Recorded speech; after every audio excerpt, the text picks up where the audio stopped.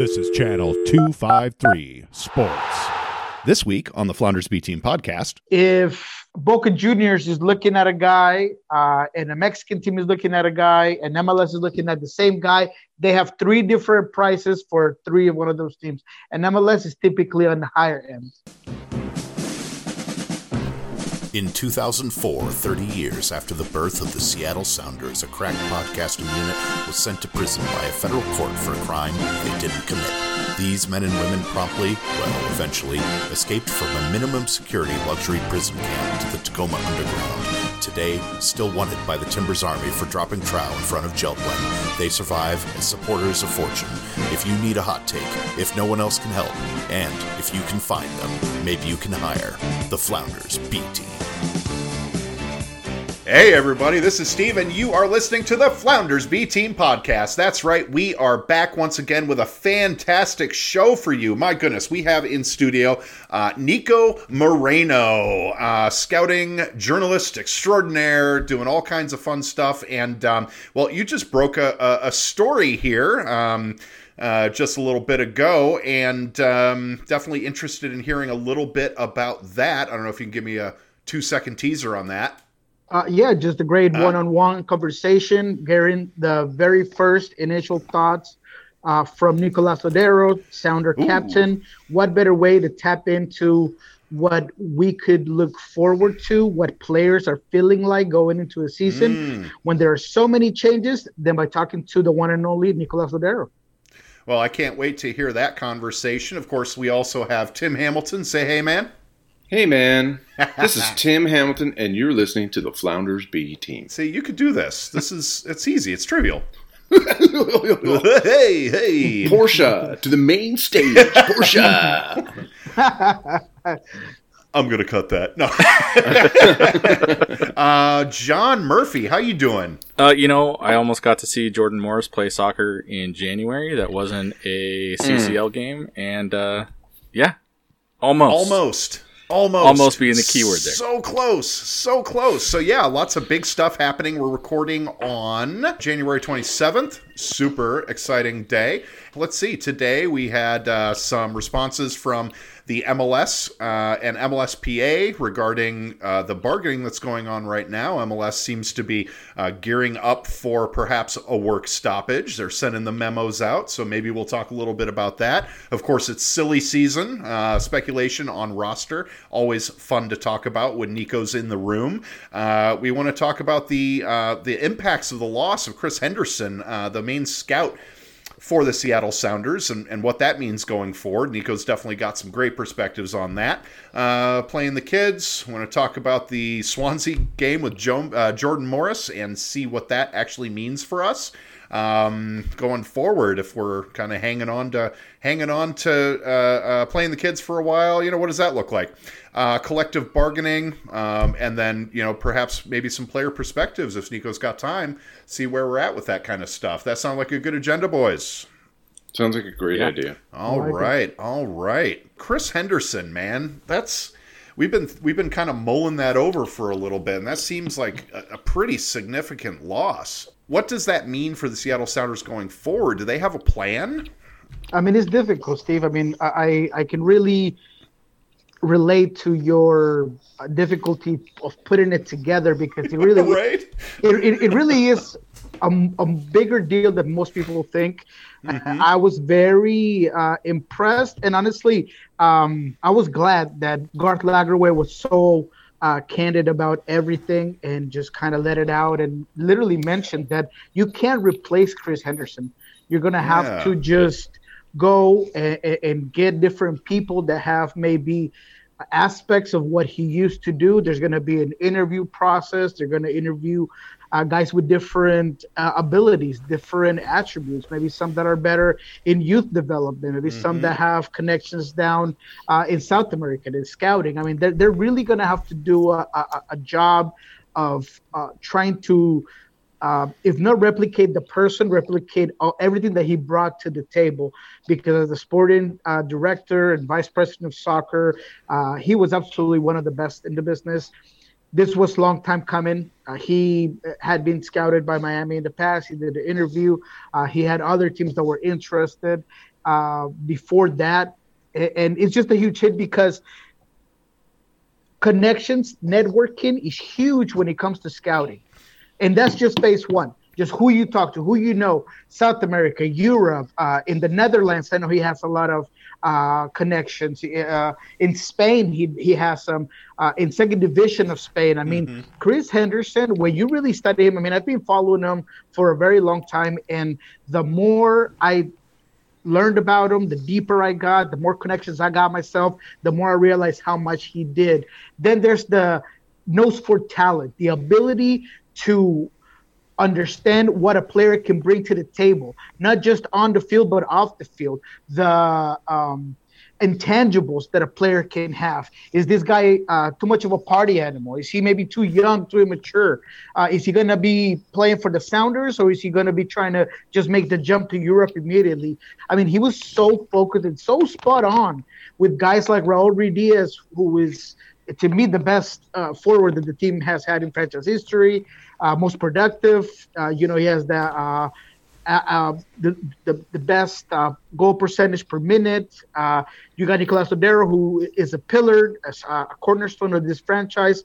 To me, in the argument for the best signing in MLS history. I mean, he just did so many things. And even with the smaller guys, the Gustavs Benses, the Kim Ki-hees, those guys that when they were brought on, you didn't think they were going to do much, but he knew what he needed to do. Who were the guys that were going to bring in certain things to the table? And that's what you're missing when you don't have Chris Henderson. When are we just wasting a season? I mean, is COVID a good time to Henderson's usually, I mean, the conversations are he's usually like 2 or 3 windows into the future. So you're right. Who's he working on that is there going to be a lost generation, a year or two where we just don't have the same people coming in? We were speculating last week as to, there's got to be some kind of succession plan, right? Where does the stuff that's already in the pipeline kind of stay there? Or does that pipeline kind of shift over to Miami now? And they get those because Miami wants those relationships. That's why they hired him, right? That's an excellent question. And the research that is very limited at this time that I've been able to do suggests that a lot of the networking is staying here, including Sean Henderson, his brother, someone who was neck to neck with him with a lot of these deals. He is a very likable person, someone who can literally go down to South America, maybe with an interpreter because he doesn't speak Spanish, and really keep those relationships going. And I say South America, I mean, people obviously they always wonder why I talk to South America. That's because that's where I have most of my connections. So that's where I can really say, hey, Sean Henderson does have connections down there. Definitely a likable guy, someone who's still got a lot of networking. And there's other scouting team. The other part of the scouting team is also staying here. So I think that those players that they were looking at will stay here. Obviously, Chris takes his contacts, takes other leads that perhaps he didn't start working on here. But I would think that Sean Henderson and those who stayed here in that network will continue to work in some of those other players. In terms of who's going to replace him, I have no idea. It does not sound like it's going to be Sean Henderson. By what Garth Lagerwey told me, I directly asked him about Sean. And although he didn't say that he was not going to be Chris, he just mentioned that there was going to be a huge interview process. And regardless of who would take that position, they wanted Sean to continue to develop, to grow, to polish. So that to me tells me that he's probably in the running and they probably have a lot of, they see a lot of potential in him, but he might not be the guy right now. That's just what I read in between the lines of what Garth said. Speaking of Garth and development, just like you said, I think what he had said in his press conference was that, or the meeting that you guys had, was that the next person is they might be leaning towards somebody that's got a little bit more development in their background. So I think that means maybe trying to cultivate Tacoma and get those guys, or maybe this is a situation where they activate that young money clause and start bringing in some younger DPs to develop them and either play them or sell them on. So we're probably going to find somebody that has a little bit more of a, maybe a GM or coach at some point. And you're really starting to see that now, Tim, and that's a good point. All around the league, talking from a Colombian perspective, I mean, David Caicedo just came on to Vancouver. He's a 20-year-old prospect that has been going through the national youth system for Colombia. He is a nifty, quick, very creative player that's going to be playing on the other wing of Dahomey down in Vancouver. You have the guy from Patriotas that ended up going to Dallas. You have the kid from Deportes Tolima, whose name escapes me right now, that apparently is going to go into Columbus. So you got all these younger players. You got Santiago Rodriguez, who's going to be going to New York City FC. Those news I broke earlier this year, that he's going to be their new guy in New York City FC. So you see all these young 21, 20-year-old players that are coming into the league because of that, that you want to develop them, you want to build them, and then eventually they're going to jump to Europe, and you get a great player for a couple of years, and then you also get some money, a surplus, once they go to England or Portugal or the Netherlands or Norway, like happened with Wingo.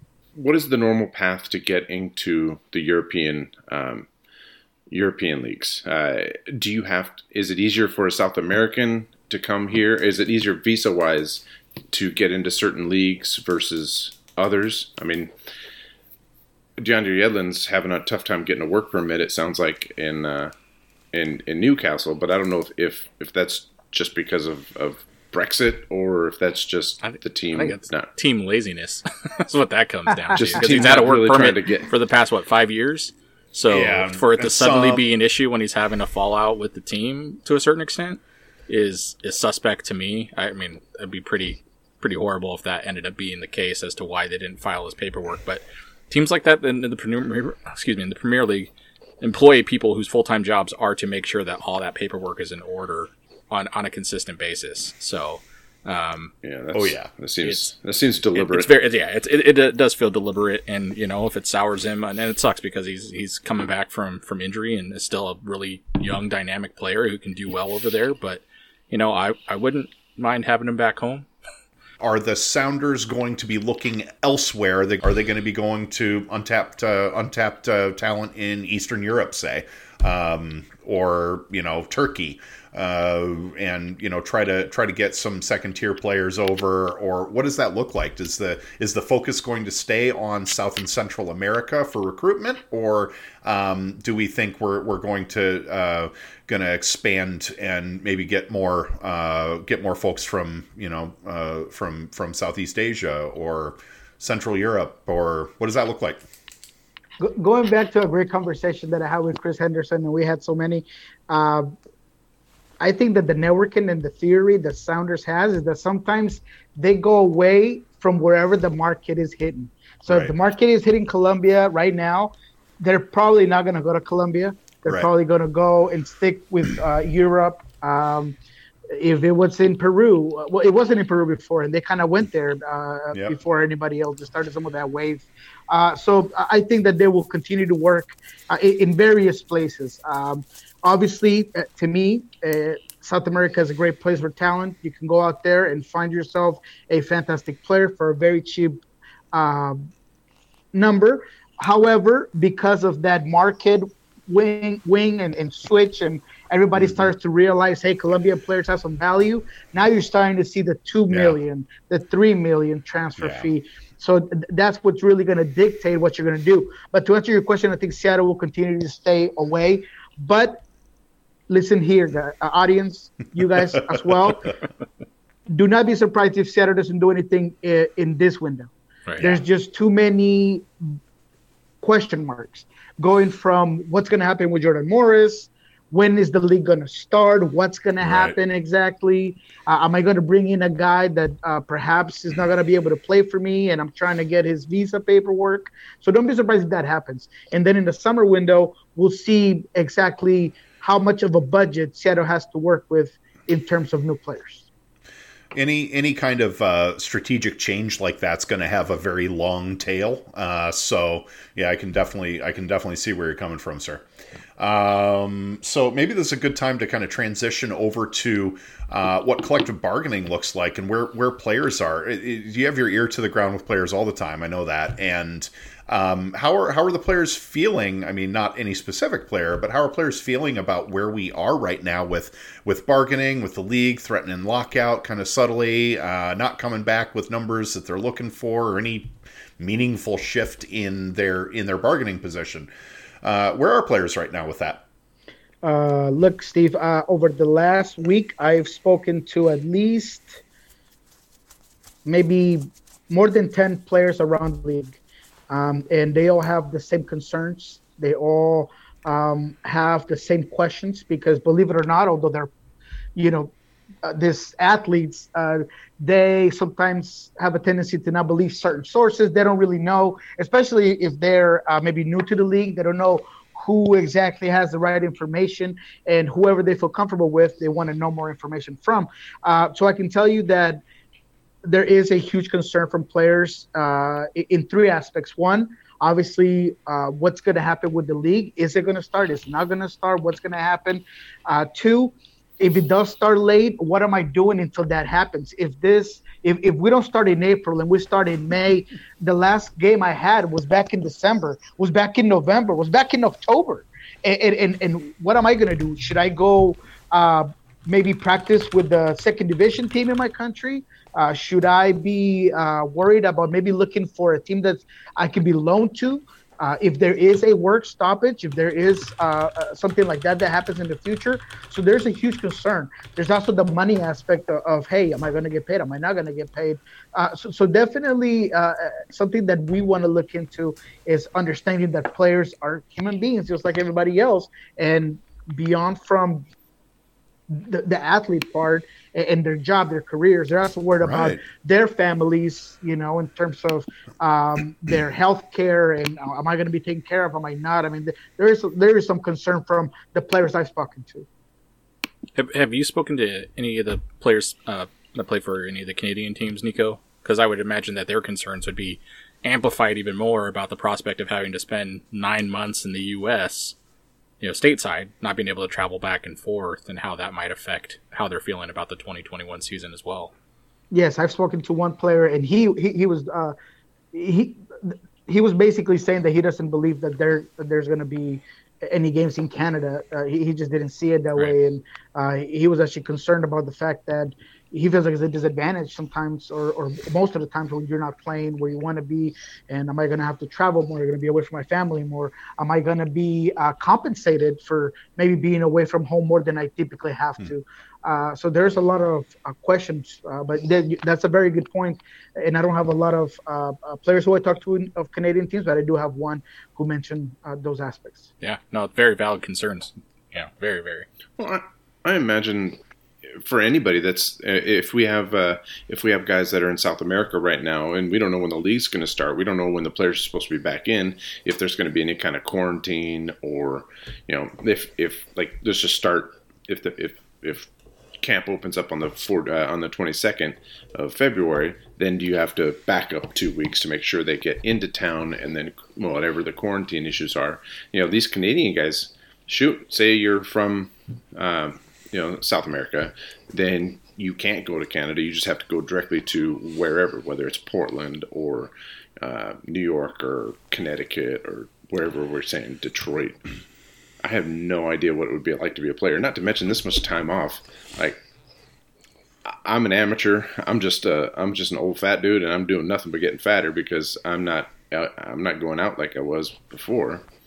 So I don't know if it's even feasible to see what kind of shape these guys are in. Hopefully they're way smarter than the rest of us.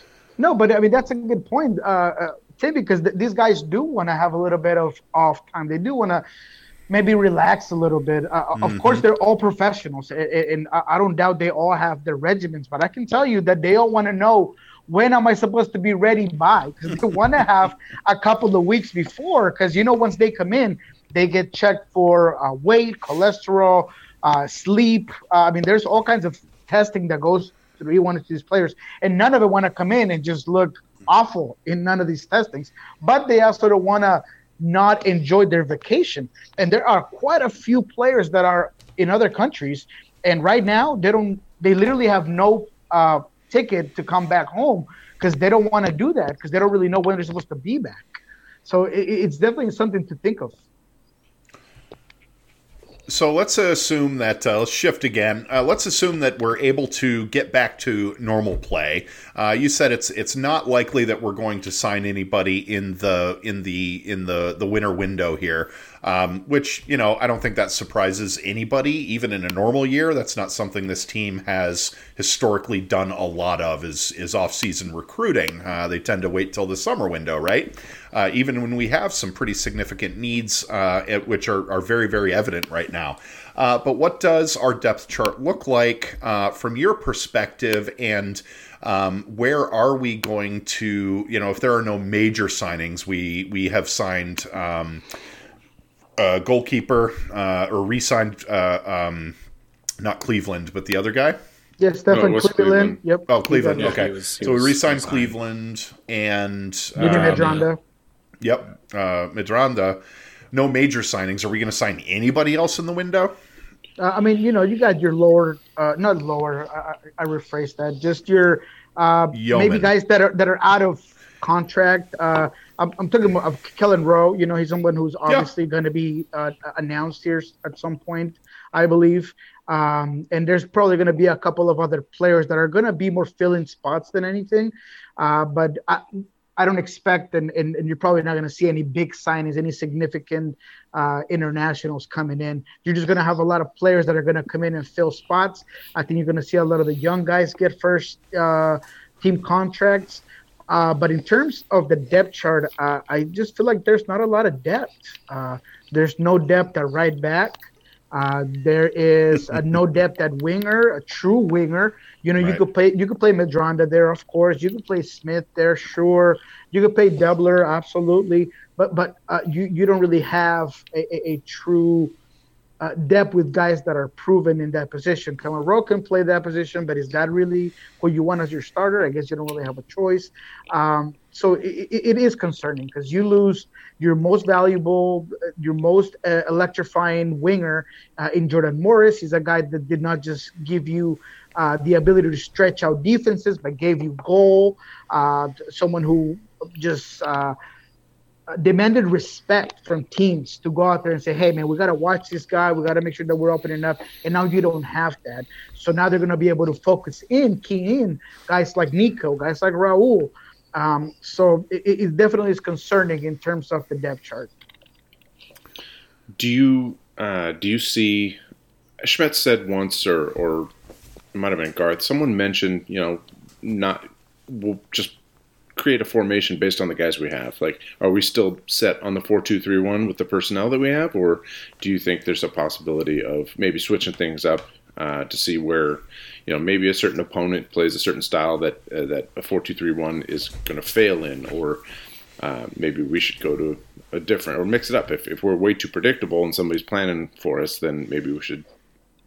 I'm just saying, do you think Schmetz has the ability to flip a switch and come up with something else, or are we stuck with this? Yeah, he definitely leaned toward that, or he insinuated that during our press conference.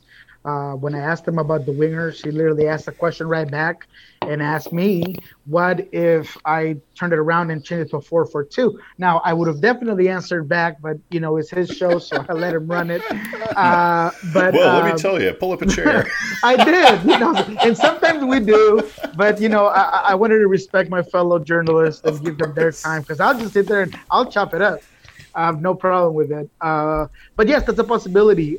Do I love it? Not necessarily. Depending. I put that question out there for fans, and fans, as much as they don't give themselves credits, and they're always the people that are like, oh, fans shouldn't talk. No, fans should definitely talk. You all have an opinion. Yeah. I love to hear it. There were some of them who believed that maybe going to a 4-4-2 with a diamond in the middle, in which, you had João Paulo playing as a lone 6 and Nico as a 10. That leaves a lot of openings, and I don't know if João Paulo has the range to cover that much field, but especially with with not a lot of wingers that you can really rely on to maybe help out on defense at this point in time. But there are options. Brian did mention a 4-4-2 with Will Bruin up there helping Raul Ruidiaz get a little bit more open, take away a little bit of that pressure the defenders can put on him. So it's a possibility. As long as we don't go to a 5-man or 3-man back line, I'm fine. Right. I don't like that. I don't like the 3 center backs in the back. I don't think that's what you should do. So as long as we stay away from that, it's fine. We were pretty successful with 4-4-2 diamond as with Clint Dempsey as that sharp, that razor sharp tip of that diamond, right? We had some pretty good years with that young man. Yeah, absolutely. And if we can, and if you have the players, but back then you had Ozzie Alonso, and Ozzie had, I mean, he has this V8 engine in his chest, and, you know, he has the knowledge and the sense. I'm not saying that Jaw doesn't have it, because he definitely showed that he has that smartness, that field awareness to really know how to cut angles and how to be at certain places. But I don't know if he has the range. I still don't. He had some poor performances throughout the playoffs. I think he's a very good player. I think that he helps in a huge sense, especially coming out from the back. He's so precise with his switches and putting balls in between lines. And even Nicolas Odero told me that he enjoys the fact that he doesn't have to draw back so far, because he knows Gianpaolo can really open it up from the back. So I think he brings that in. But in a diamond, you just have a lot of space to work with. I'd like to go on piggyback on what Nico said. As long as we don't have 5 in the back, I'm fine. I mean, if we will probably have in Brad Smith a left back that can get up the field, but we've seen what happens when Nuhu does it. It's fun to watch, but it's scary as all hell. Maybe we have a back 4 that for the most part stays home, and then maybe we can keep 2 up top and like you said, it spreads out the center backs, and who knows, maybe if we turn the ball over, then we can have 2 guys chasing down their attempts at passing around the back instead of just, passing around Raul by himself. I don't know. Anything's possible. I'm just glad that they're not so rigid in their this is what we're going to do, and whoever we put it in that spot is just going to have to do it. Yeah, we only save that attitude for cup games, right? Oh God! Okay. We can let the cat out of the bag. Schmetz basically admitted to trying to just go through the first half with the guys that he had, and then we'll make adjustments at halftime. But he admitted mistakes were made, and I commend him for that, because we always want everyone to I know. You mean in the cup final? The cup that we don't want to talk about. But yeah, he admitted there were some uncharacteristic mistakes from people. He didn't throw Jones under the bus like we did, but I wish he did. He loves Joven somehow, but he basically said we stuck with the guys we had, and we thought we were going to keep it close, keep it to 0, and then make adjustments later. And unfortunately, were we down 2-0 by halftime? Yes. Yeah. No, God. But Brian Spencer's never going to throw his guys under the bus, even when they do deserve it. He's a player's coach. He's a fantastic guy. That's why he got the extension. He deserves it. And he's just never going to be that guy that's just going to dog a guy in front of everybody. Yeah. He probably does it internally. Him and Gonzo maybe go down there and show how you were being told by Alex Roldan to drop back and you never did. Maybe that's what happens. Not to name names. I was saying, no, I'd love to see that text string between Smets and Garth and. But publicly, right? I mean, you're absolutely right. Publicly, it's always we were playing like crap in the back. We weren't connecting passes in the midfield. We weren't finishing crosses. We weren't positioning well. We weren't staying. It's a team sport and a team effort, and he always treats it that way, which is fantastic. Mm-hmm. I do like it. All right. So was there I know you want to break before that? Well, since we're talking Schmetz. Was there ever a chance that he was not going to come back? I don't think so. It did look a little murky for a bit, but I think it was just because they were trying to keep it quiet. But I think they always knew they had to do it. And how close were we to losing any of his supporting staff besides Henderson? I think you were very close to losing Pineda, and I think he was smart enough to maybe ask for what he thought was worth it, going to a team that has no sort of sense in their roster, as in DC United. I would not want that job. Well, that's what we would. I mean, in our threads, we're like, just go anywhere but DC. Go to a team that knows what they're doing. Go to a team where the manager got promoted out of his job, not got fired. Yeah, go somewhere. Because it sucked. Go where they know what they have in you, for sure. So everyone's here for the next couple years, or is it just a matter of time before Gonzo gets plucked or Traore gets plucked? Yeah, that's hard to say. Preki gets plucked. That's hard to say. I think Jimmy and Pineda are always going to have a lot of desire and interest from a lot of teams. I do know that Gonzo is very happy in the United States. His family has adjusted well. He loves it here, to be honest. I'm sure that in a perfect world, he'd love to stay an assistant, and then once Brian moves on, he would be the head coach. But if the right offer comes up, you got to move. Ladies and gentlemen, you are listening to the Flounders B Team podcast. We're going to take a little bit of a break with Nico Moreno of Pulso Sports Network and Sounder at Heart. When we come back, we're going to talk about an interview that Nico had with Nicolas Lodero while he's down there in Uruguay. So let's come back. This is a Channel 253 podcast, channel253.com/membership. $4 a month, $40 a year gets you all kinds of great member benefits, like a newsletter. You can join the member Slack where everything is poppin'. John, how poppin' is the member Slack? Very poppin'. It is very poppin'. We had a lot of stuff happen in Tacoma this last week around police brutality. Police officer ran over a human being for basically no reason. And so we had definitely some hot takes and all the community meetings that came out of that. That was absolutely a fantastic place to be while we watched the horrible unfold. So if you want to be in the know, you want to be on top of all the cool stuff happening in Tacoma and all the folks that are trying to make bad stuff stop happening in Tacoma, well, channel253.com/membership, and you can be a part of that community. How's that sound, Tim? That sounds terrific, Steve. Right on. So with that, we'll be right back with Nico Moreno. Hello, this is Eric Hanberg, host of the Channel 253 podcast, We Art Tacoma. It's no secret that Tacoma's real estate market is off the charts right now. And whenever I have a question about what's happening, I take them to everyone's favorite pod auntie, Marguerite Martin. I trust her for so many reasons, but one of them is that she's not trying to sell me a house. After 16 years helping Tacomans buy homes, she's now a professional real estate matchmaker. That means her entire focus is getting you connected with the best agent for what you need. She helps you find experts, because no agent is good at everything. Marguerite knows all the agents, and she knows their specialty. Tell her what you're looking for, and she'll help you swipe right for your perfect real estate agent. She helps me and my wife find an amazing agent to sell our condo downtown.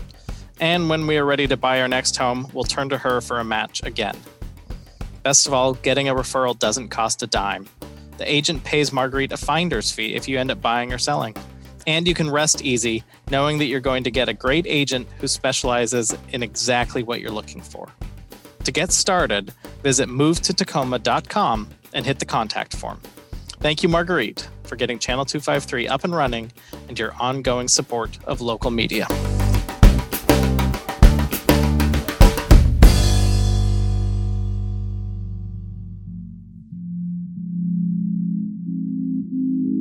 Flounders B Team is part of the Channel 253 podcast network. Check out our other shows: Nerd Farmer, Interchangeable White Ladies, We Art Tacoma, Move to Tacoma, Taco Man, Crossing Division, Citizen Tacoma, What Say You, Give Me the Mic, and Members Only Off the Record.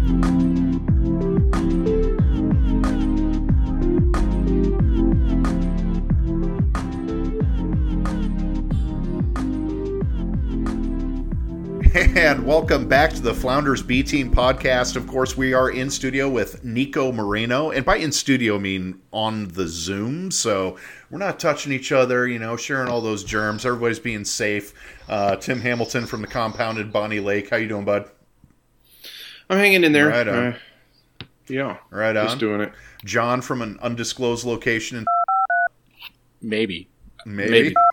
You could be somewhere. Could be. I'll bleep that or something. Undisclosed location in beep, beep, beep, Right. beep. And VPN. Nico from Central Puget Sound. We'll just call it that. All right. Yeah, we'll cool. call it that. Nice and comfortable at the house. That clock is amazing, my friend. That is a great clock. Oh yeah, that's the wife, man. That's the wife. Yeah, Beautiful. I'm sharing my space with my daughter and all her stuff from her school. Excellent. Oh, that's fantastic. That's just a wild thing. My wife's a teacher, of course, and doing the online learning has been definitely an interesting challenge this year.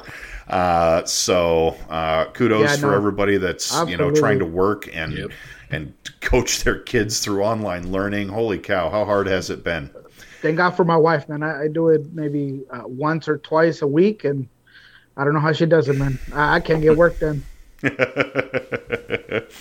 You and me both, my friend, and I don't even have kids in the house. Boy. Well, I got a teenager, but he pretty much feeds himself, so it works out. All right. So yeah, you broke a big story on Sounder at Heart, where you had an interview with Nicolas Lodeiro, of course, midfielder for the Seattle Sounders. How did that go? How did that come about? Is that something you can talk about? Yeah, well, the Nico Square talks are always fun, Nico and Nico, I love those. He's a very intelligent and not just intelligent, but very well spoken, and he really goes into what he really feels, and he loves the city, loves the team. So, long story short, we were able to be fortunate enough to unexpectedly get a conversation with the Sounders captain, and considering everything that was going on with the team, it was kind of my obligation to just get his takes on absolutely everything, because we see the fan base and all their concerns, and he understands that. He even mentioned that when you're talking about Chris Henderson leaving, Jordan Morris leaving, the players that were important last season were no longer there. Kelvin Leerdam, Gustav Svensson, all these leaders. So we had a really good conversation. The Sounder at Heart piece basically goes over mainly Jordan Morris and his move to Swan City. And the reason of that is because there's a lot to unpack there. When I was talking to him, he struggled to give me an answer. And he literally said, Nico, I got mixed feelings. There's a part of me that is extremely happy for a hardworking, humble guy that deserves moving on to the next level. And then there's the part of me that, along with the whole city, I'm sure, does not want to see this Seattle icon leave, this very crucial player to the team go. So it was interesting reading him, face to face, because we had a Zoom talk, and then putting it in writing on him being a teammate, a leader, and a friend, all in the same conversation, and trying to put it all together to talk about Jordan Morris. So that was really cool to see from him. What's the big through line with Nico with respect to how things are going with the team, what the expectations are for 2021, and how we're going to be doing? Well, Steve, you definitely catch on what I'm trying to say here with the story, and that's the fact that Nicolas Lodeiro does show some concerns. He shares that. He's very open about it. I'm not saying he's not thinking his team is capable of winning another championship, because he literally focused that. The whole conversation we had was about how he wanted to get here, and in the 3 more years he has with the team, he's going to win another championship. That's his main focus. That's what he wants to do. And he believes in this team. But he understands that there's a transition period when you lose key components of a group. And he was talking about Chris Henderson. He's talking about Jordan Morris. He's talking about all these players that are no longer here. So he definitely made it seem like there was going to be a transition period to really get used to a new team. Who are the players coming in? Are we going to have to wait for other players? What's really going to happen with Jordan Morris? So there was definitely some concern from a leader that wants the best for his team, but also has to be very realistic that you're losing a lot of valuable players on the pitch. Are there any concerns about the quality of player, whether Jordan should have left? No, he was actually. We did go into the fact that he thinks that Jordan's going to be very successful, and it was the right moment for him. He really thought that his game would translate well because of his speed, because of his power. He even went a little bit in depth into who he was as a person. I love the fact that he mentioned that when he would talk to Jordan about things he had to be better at or he had to improve, Jordan wouldn't just listen, but he would actually put it to work in the next training session or in the next time he was out on the field. And he basically said that that's the type of quality that makes a successful player. He did say, look, I've never played in England, so I'm probably talking just nonsense. But he did say that he believes that his game would translate well. I mean, Nico played in the Netherlands. He played in some great leagues across the world. So he knows what he's talking about. But he was just being humble and kind of letting me know that he's never played in England. So he just believes in his teammate. We certainly touched on it a little bit, but that game today, Swansea, Jordan Morris, the very near debut of Jordan Morris. There's a little bit of a John's got a good view on this. How did that play develop, or how did that develop that Jordan wasn't able to start? Wasn't able to sub on. I would say that I haven't watched much championship level football in my time as a fan of soccer, but I mean the league's very physical. I mean anybody who watches MLS will be very familiar with the play in the championship as far as the physicality, and that's what it came down to. One of the Swansea players picked up a second yellow around the 70th minute, I believe. And right as the time as Morris was finishing warming up, he'd already taken off his training top. They're about ready to get him over to the fourth official and get him on the pitch, and then that second yellow comes up, and then the red, and then you're just like, well, all right, guess that's not happening today. And at that point, I believe it was still 0-0, and my hope was that, I mean, just from watching that game, at least against Brentford, Morris could have had an instant impact on a fairly back and forth. I guess it wasn't really back and forth. I think Swansea only had about 35% possession to Brentford's 65. So Brentford was laying in crosses, 21 shots on goal, I believe. So I guess it was more one-sided than a back and forth. But I still think Morris could have made an instant impact if he had been able to make it on the pitch today. Yeah, my biggest take on today's game, and like you said, I don't watch a lot of the English Championship, but perhaps it wasn't the best game by Swansea, but the quality just wasn't there. And in the wings, if that's what they have to show for in the team, you might as well just kiss Jordan Morris goodbye, because they need that talent. They need that explosiveness. They need that guy that can bring them a goal scorer, but also someone that can do great crosses from either wing, the left or the right side. I mean, man, it was hard to watch how much they struggled to just get across to the final third. If it wasn't for Swansea's keeper, I mean, this thing should have been a good 3-0 or 4-0. I mean, it was not easy to watch. Yeah, I think they were definitely lucky to come away with a draw today for sure. Even the tie was just what seemed more of a crossing free kick, and the keeper just kind of shanks it, and then he just goes in. I mean, it seemed a little bit that way to me. No, I agree.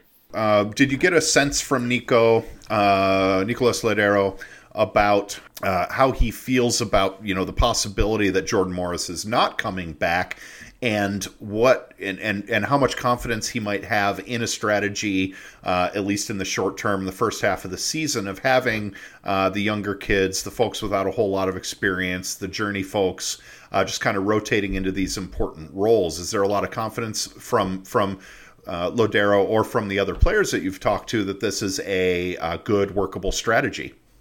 Yeah, I think that they all are positive because there is that core group that goes from Stefan Frei to Yeimar Gomez-Andrade, who he talked about, as well as João Paulo, who he talked about, obviously Raul Ruidiaz up top. So there is a place to work with, but he's very realistic to the fact that they're going to have to go out there and get somebody. He did mention that he expects or at least imagines the club immediately going out there and finding a guy that's going to come and bring a lot of that speed and power that Jordan Morris brought to the team. So there is confidence not just in the group that they have, but also in the front office to go out there and get the talent to make this team a championship team this year, because that's what Nico wants. That's what Nico feels and believes, that this team still has the talent to get out here and win a championship. Is that aligned with, obviously, you said in the first half of the show that it's not very likely that we're going to get that signing anytime soon. Is this a summer window post, potential transfer fee and any other dollars that come from that or from, anything else that might transpire? Is it likely that we're going to have that high impact replacement for that role in the second half of the season? I mean, it's all about Jordan Morris. Yeah. If they do pick up that buy clause, then of course you're going to have the money, the budget to go out there and get a big signing. If they don't, then they're definitely going to have to get out there and really scout maybe some Ecuadorian leagues, maybe Paraguay, and go out there and get a really low-cost player with a lot of potential to come and work, because there isn't a lot of money that the team is working with right now. Even with the money that they got for Wingo, even with the money that perhaps you're not paying Jordan the salary as Swansea is picking him up, even then you're not working with a lot. And South America has picked up that MLS has money. Yep. And when that happens, I can tell you by experience and with true knowledge that if Boca Juniors is looking at a guy and a Mexican team is looking at a guy and MLS is looking at the same guy, they have three different prices for three of one of those teams. And MLS is typically on the higher end.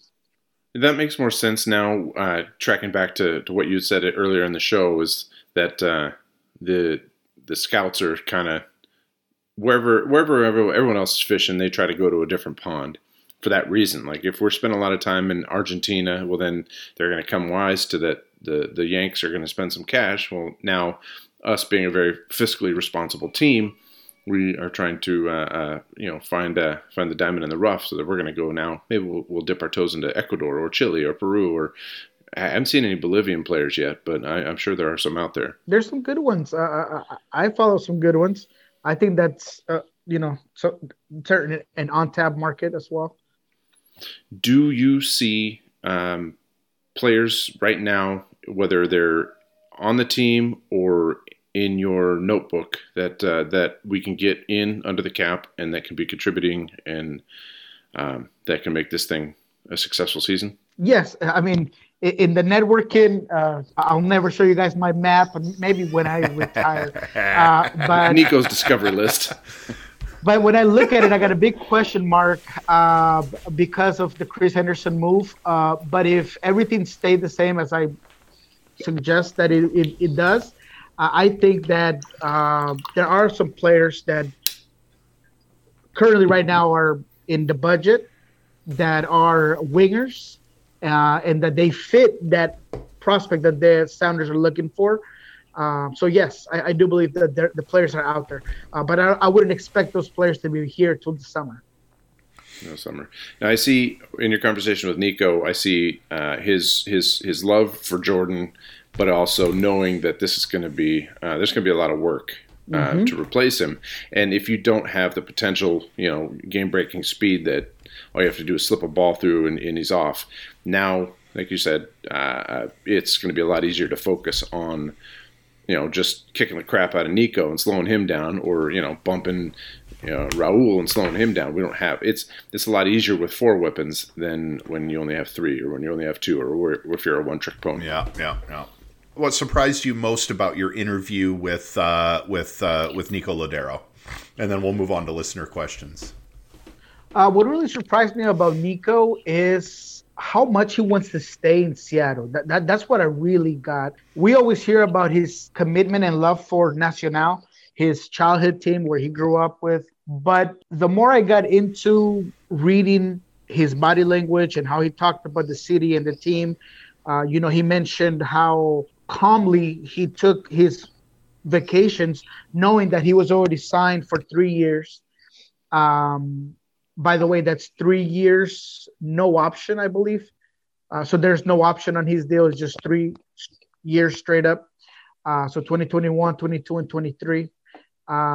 That's basically what the deal is. And he really wants to stay here. I really do feel that from the fan base, who he always seems to find a way to talk about, because he did mention how much he missed the fans throughout COVID and not having that same atmosphere behind him, to the city, the club, the organization.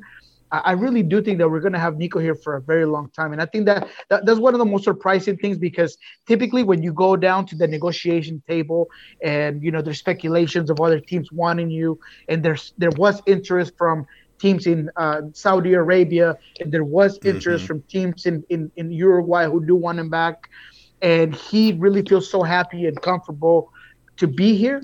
It was just surprising to me that he continues to have that same love for this team. Are there any exits, potential exits that you're worried about? Is there a team sniffing around, looking at specific players? You heard a little bit about. We heard a little bit about interest from Turkey, for instance, in a player, a Turkish league, looking at a player. Is that something that we're worried about this year, or has the bleeding stopped, so to speak? No, I feel pretty comfortable in saying that I think that the players that are here will be here. I think guys like Christian Roldan are always being looked at. I am of the theory, and I say it in every single show that I've been on, that to me, to Nico Moreno, Christian Roldan has all of the attributes from a soccer aspect to a personal, intangible aspect to be successful in Europe, in Spain, in many teams across the world. So I see him as somebody that could leave at some point, but I wouldn't say immediately. Unfortunately for him, he doesn't get the same marketing, or I'm not sure if it's the positions he's played that maybe sometimes give you a lot of that. You do the dirty work, you're doing a lot of the defending, and you're doing a lot of the other things that maybe you don't see on tape. But I do think he's one of those players that could leave, but not this year. I think that the team that we have now, or the Sounders have pretty now, stable. It's pretty solid. Yeah. Now, you said you mentioned Saudi Arabia, and it just I made a thought jump into my head. Have you heard? This is not Sounders related. Heard anything about Sebastian Giovinco? Yes, I've looked into it, and I have not confirmed anything. As a matter of fact, to me, I don't know if it's as developed as a lot of reports that have been out there have suggested. Yeah. Obviously, there's been a change in management. There's been a change in the coach. And so maybe some of the things and some of my contacts down there, perhaps are still trying to get used to the new people that are coming in. But as far as I've been able to find out, me personally, I have not been able to confirm any of the reports that there is some sort of developing negotiations for Giovinco. So there's rumors, basically just to wrap this up, there's rumors that Giovinco could be headed to LA and to basically fill the void left by Pavone. And then that makes more sense if his relationship with Vanny is real good, because they work together up in Toronto. But that's as far as I got. So And that's what it is. So sometimes people make that assumption. And I'm not saying that that's the case. I'm just saying that can happen sometimes. If Chris Armas goes to a certain team and then there was somebody who he played with before, then they're going to make that connection, right?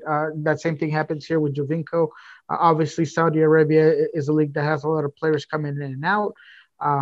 So is it a possibility? Maybe, but have I been able to confirm that? Absolutely not. So Nico, thank you so much for being on.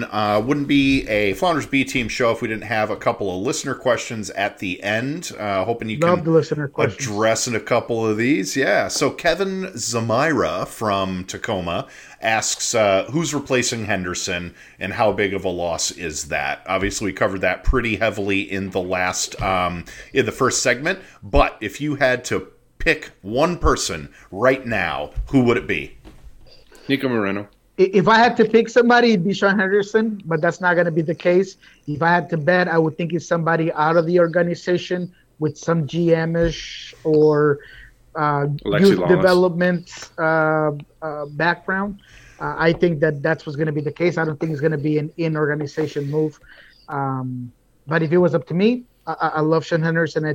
I go a lot for that hire for attitude. And I think he has the right attitude. He has the right connections. He knows the right people. Everything else you could maybe learn down the road. Mm-hmm. But that part of that aspect to me is so important that I would feel comfortable with him filling that void.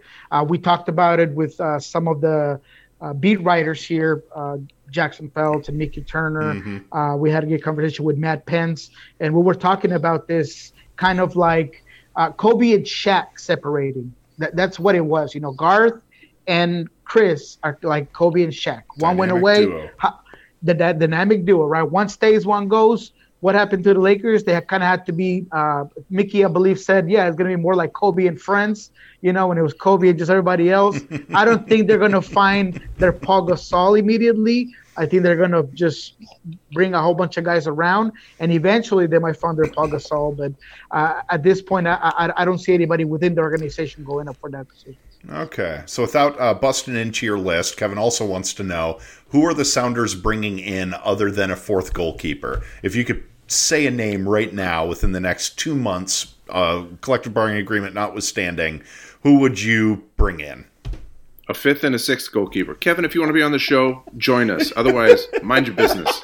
Wow, some shade to a former cast member. Unacceptable. What do you think, Nico? I don't have anybody in mind. I mean, aside from Kellen Rowe, who's obviously going to be coming in, I don't have anybody that I'm looking in within MLS that's out there that I think is a go-getter. I know people don't like him, and I know people had a lot of bad things to say about him, but I thought Miguel Ibarra was a decent player. I would say he's a good player for a low budget. And he just didn't get a lot of chances. He didn't get any play time. And whenever he did get play time, things happened. He wasn't able to go with the team or travel with the team. Luck perhaps wasn't on his side in certain ways. But I would bring back a Miguel Ibarra. You're lacking wingers. Why not? Do you think do we have the ability to – I mean – whatever cash we could throw at him, do you think what was he on? Was he on a couple $100,000 contract? Yeah, exactly. Do you know if he'd take, we waived him. Would we take him back at his current rate? Would we just, without insulting him, offer him less and okay, yeah, fine. I think as long as he got play time, and that's kind of hard to guarantee, I think he would come for either what he was making before or maybe a little less perhaps. I could very much see that happening. Just because he hasn't been picked up yet. He has had interest from a couple of teams. I'm still going over some. I thought I was going to have some news last week, and I didn't. So I'm hoping to have some news this week on it. And if it's not out there, I would go out and get him. You got, 21 players, I believe, right now with the 2 players you signed up. So there's room there. And as much as I love the kids, I love the young guys, I always think that a good veteran presence is important on the locker room. Yeah, you should probably in my opinion, you bring the kids on, but just surround them with veterans so that, you know, if they're going to fail, they're going to fail up, and they've got guys around them to help.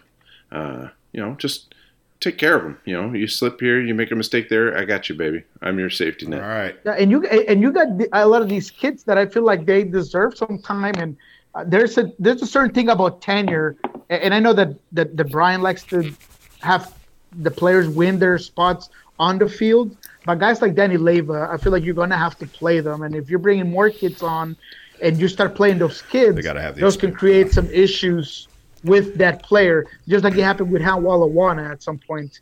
He felt like he deserved to be out there. He should have been out there. That created some issues, and that he ended up leaving. So I don't want that to happen to a lot of these younger kids that have been playing for the team. Seems like it's a safety position almost sometimes, that they'll have a bench a mile deep. They won't sub anybody until the 89th minute, and so these younger guys just aren't getting competitive play. And you got to get those minutes, got to get those reps in real life, right? That's right. Yeah. Last question. So this is from Rich Coker in the member Slack. What are the greatest challenges to determining which players will be a good fit with a new team? What factors do the best scouts look for to make those choices? You touched on a little bit earlier, I think, but yeah, what are your top couple? That's a fantastic question, and it's really a complex answer. But if I had to just right off the top of my head, I would say maturity, ability to work for the team. And these are things that Seattle looks for. The ability for you to come in and really work for the team. Versatility is something that Seattle typically looks for, that I would look for. Somebody that perhaps can help you, not just in one position, but can manage others. Can you play both wings? Can you be a 10, but you could also draw back and maybe help out at defensive mid? Are you a striker that can, play alone, but perhaps you can get a little bit open or play a little bit wider if there's going to be a 4-4-2. So that versatility is important. And finally, obviously, the physical aspect, which is acceleration, speed, finishing skills, those attributes depending on the position, right? If you're a defender, typically you go for a defender that's quick, that has the physical aspects, that can be sure to come off from the back. Are you a good passer? So all those things are important. So basically, in a nutshell, that's some of the most important things that scouts look for, the intangibles outside of the field that are key.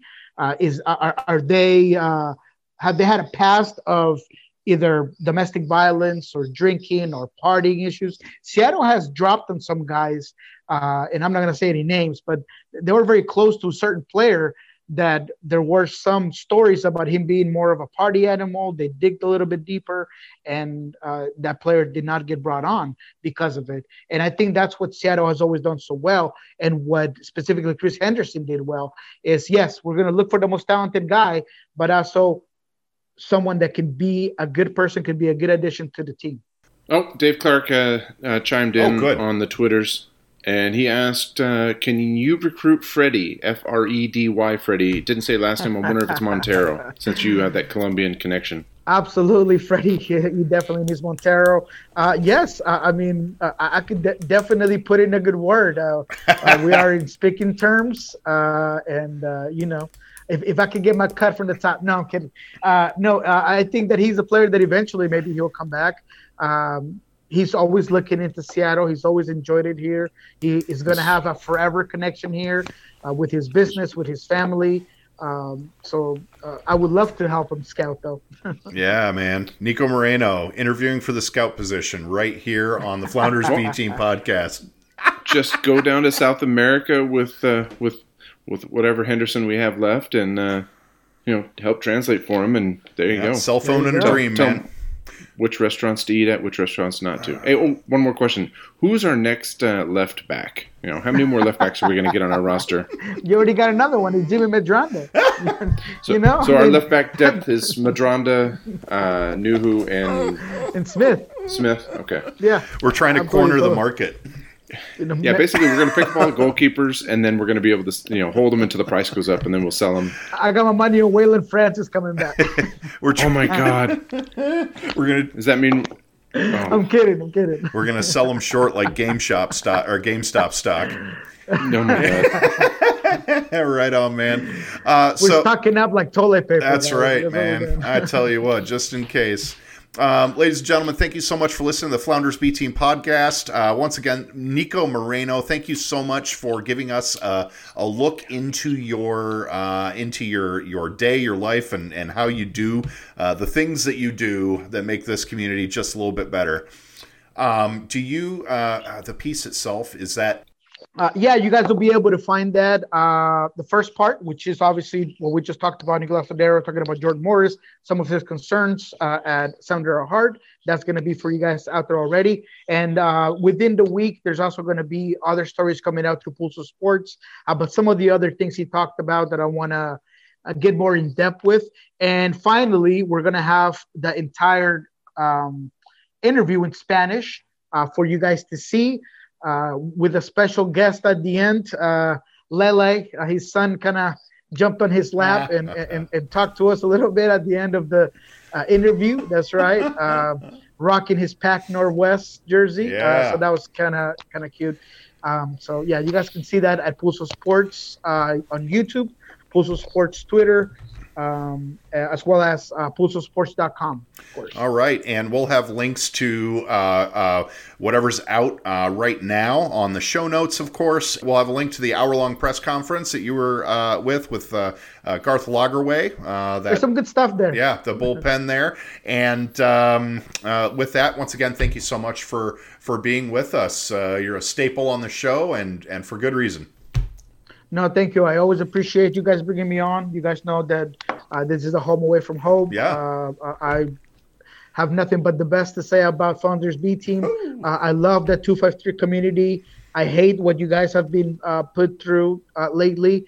And I always hope that part of my reporting and the things that we do take you away from a little bit and give you guys, a little bit of entertainment with everything that goes on. I appreciate that community that follows Tacoma Defiance, that follows the Sounders. So a big hug from me to all of your audience.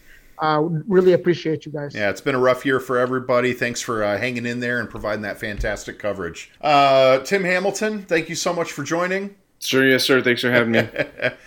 John Murphy, thank you so much for being on the show. It's always a pleasure, Steve. Once again, you're listening to the Flounders B Team podcast. We are a member of the Channel 253 network. Subscribe at channel253.com/membership. You can subscribe for free, listen to all the shows, no problem. But if you want those little extras, just go ahead and go to channel253.com/membership and get in on the conversation. And with that, I think we are out of here.